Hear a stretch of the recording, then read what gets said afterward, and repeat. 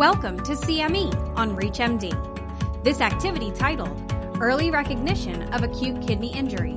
What's the Role of Biomarkers? Is provided by Prova Education and supported by an independent educational grant from BioMeru. Be sure to review the disclosure statements as well as the learning objectives. Here's your host, Dr. J. Koyner. Acute kidney injury, or AKI, is a common problem that's faced by nephrologists, intensivists, general practitioners, and surgeons. The incidence of AKI is increasing in hospitalized patients, and it is associated with increased risk for both short and long-term morbidity and mortality. Fortunately, recently there have been advances in several biomarkers of kidney injury that have allowed us to identify patients who are at increased risk.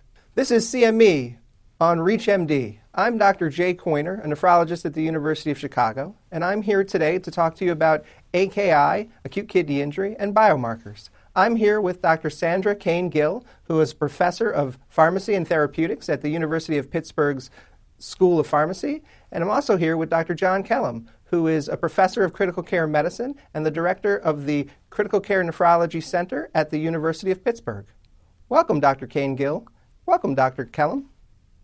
Thanks for being here. Thank you very much, Dr. Koyner. It's a pleasure to be here. Dr. Koyner, it's a distinct honor to be with you today. Good to see you both. As I'm sure you're both aware, AKI is a common problem, and it can have dire consequences. Dr. Kellum, can you tell me a little bit about what exactly AKI is? Sure. As you know, Jay, it's a big topic, but briefly, acute kidney injury is an abrupt decrease in kidney function. It can be caused by a host of different triggers, from obstruction to toxic mediators, both endogenous and exogenous, including drugs, as well as disorders of other organs like the liver or the heart. It has both important short-term and long-term complications, including fluid electrolyte abnormalities, bleeding complications, problems with metabolizing drugs that are cleared by the kidney, and hence associated with adverse drug events. It also impacts cardiovascular risk significantly and can lead to immune dysfunction and therefore increase the risk of infection. Often, acute kidney injury doesn't resolve, and the kidney injury goes on to develop a chronic stage that we refer to as chronic kidney disease. And of course, chronic kidney disease is associated with its own host of chronic problems. Thank you. How do you diagnose acute kidney injury, Dr. Kellum? It's a clinical diagnosis, and it involves looking at changes in kidney function with tests like serum creatinine or urine output. But these tests don't directly measure kidney damage. And so there's been an ongoing push, I think, to try to develop new diagnostic tests that can measure damage in the kidney or in the case of the markers we'll be talking about today, actually stress in the kidney, which happens before there's actual damage. Dr. Kane-Gill, in follow-up to that, what do you think are the characteristics for an optimal biomarker of AKI? I think ideal characteristics would include that it's objective, that it's quantifiable, that it's specifically related to kidney injury, that it's reliable, and that it's very easy to measure. As Dr. Kellum already mentioned, those traditional biomarkers we think of are things like urine output and serum creatinine and proteinuria. Unfortunately, these biomarkers have some limitations.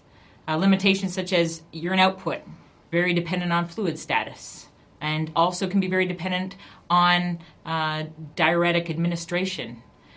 Serum creatinine, which is really not a real-time biomarker.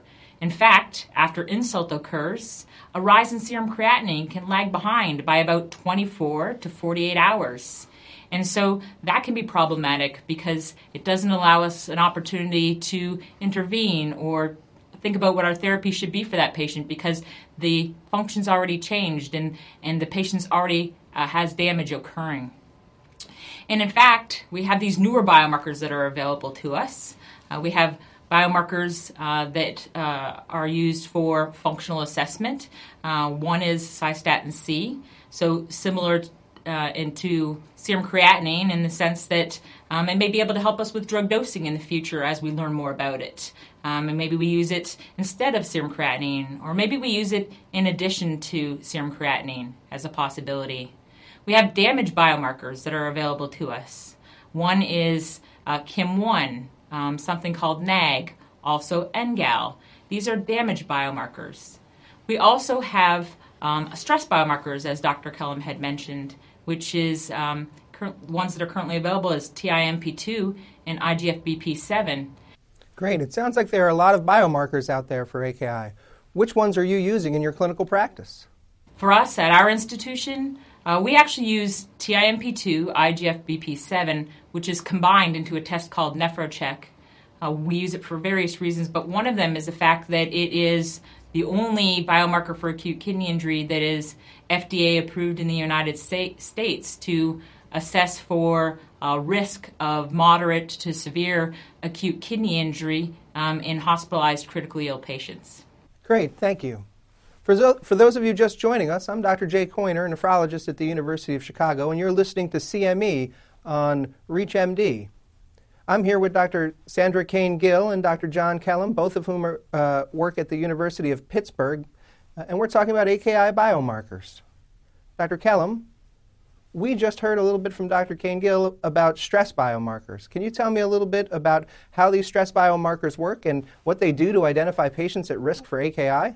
The test that combines them is, as Dr. Kane-Gill just mentioned, is FDA approved for risk assessment of acute kidney injury. And they were discovered by looking at really hundreds of candidate biomarkers in hundreds of patients to try to identify indicators of predictors of acute kidney injury occurring over the next 12 hours.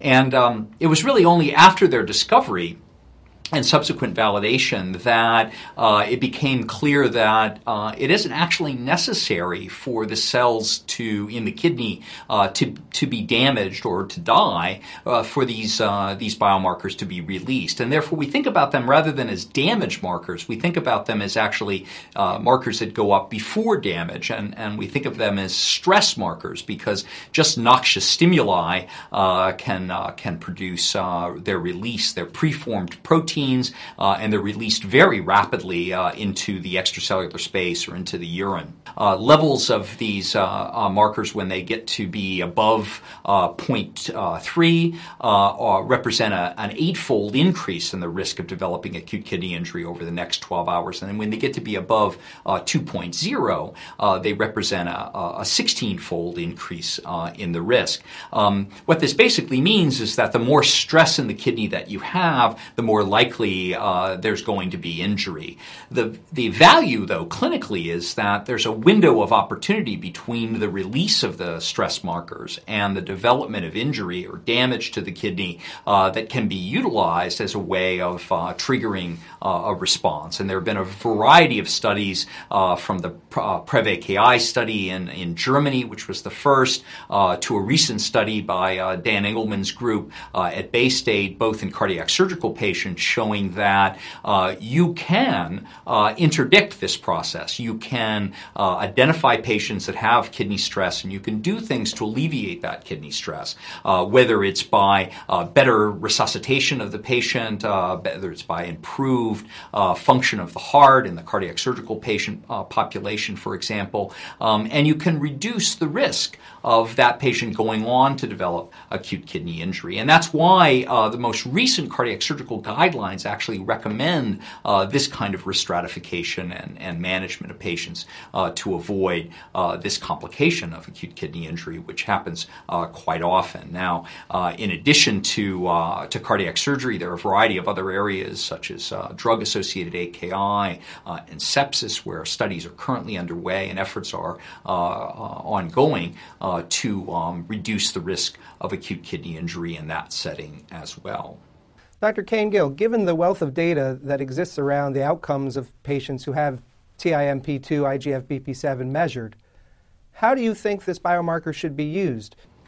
Sure. I think that, as we know, for acute kidney injury, about 1/4 to 1/3 of cases are associated with drugs, and drugs are that one modifiable risk factor that allow us to evaluate them, make sure we're providing them in an optimal manner so that maybe we can prevent the progression of acute kidney injury, or we can prevent AKI from occurring at all. At our institution, we actually have a protocol in place to help us with thinking about drug management.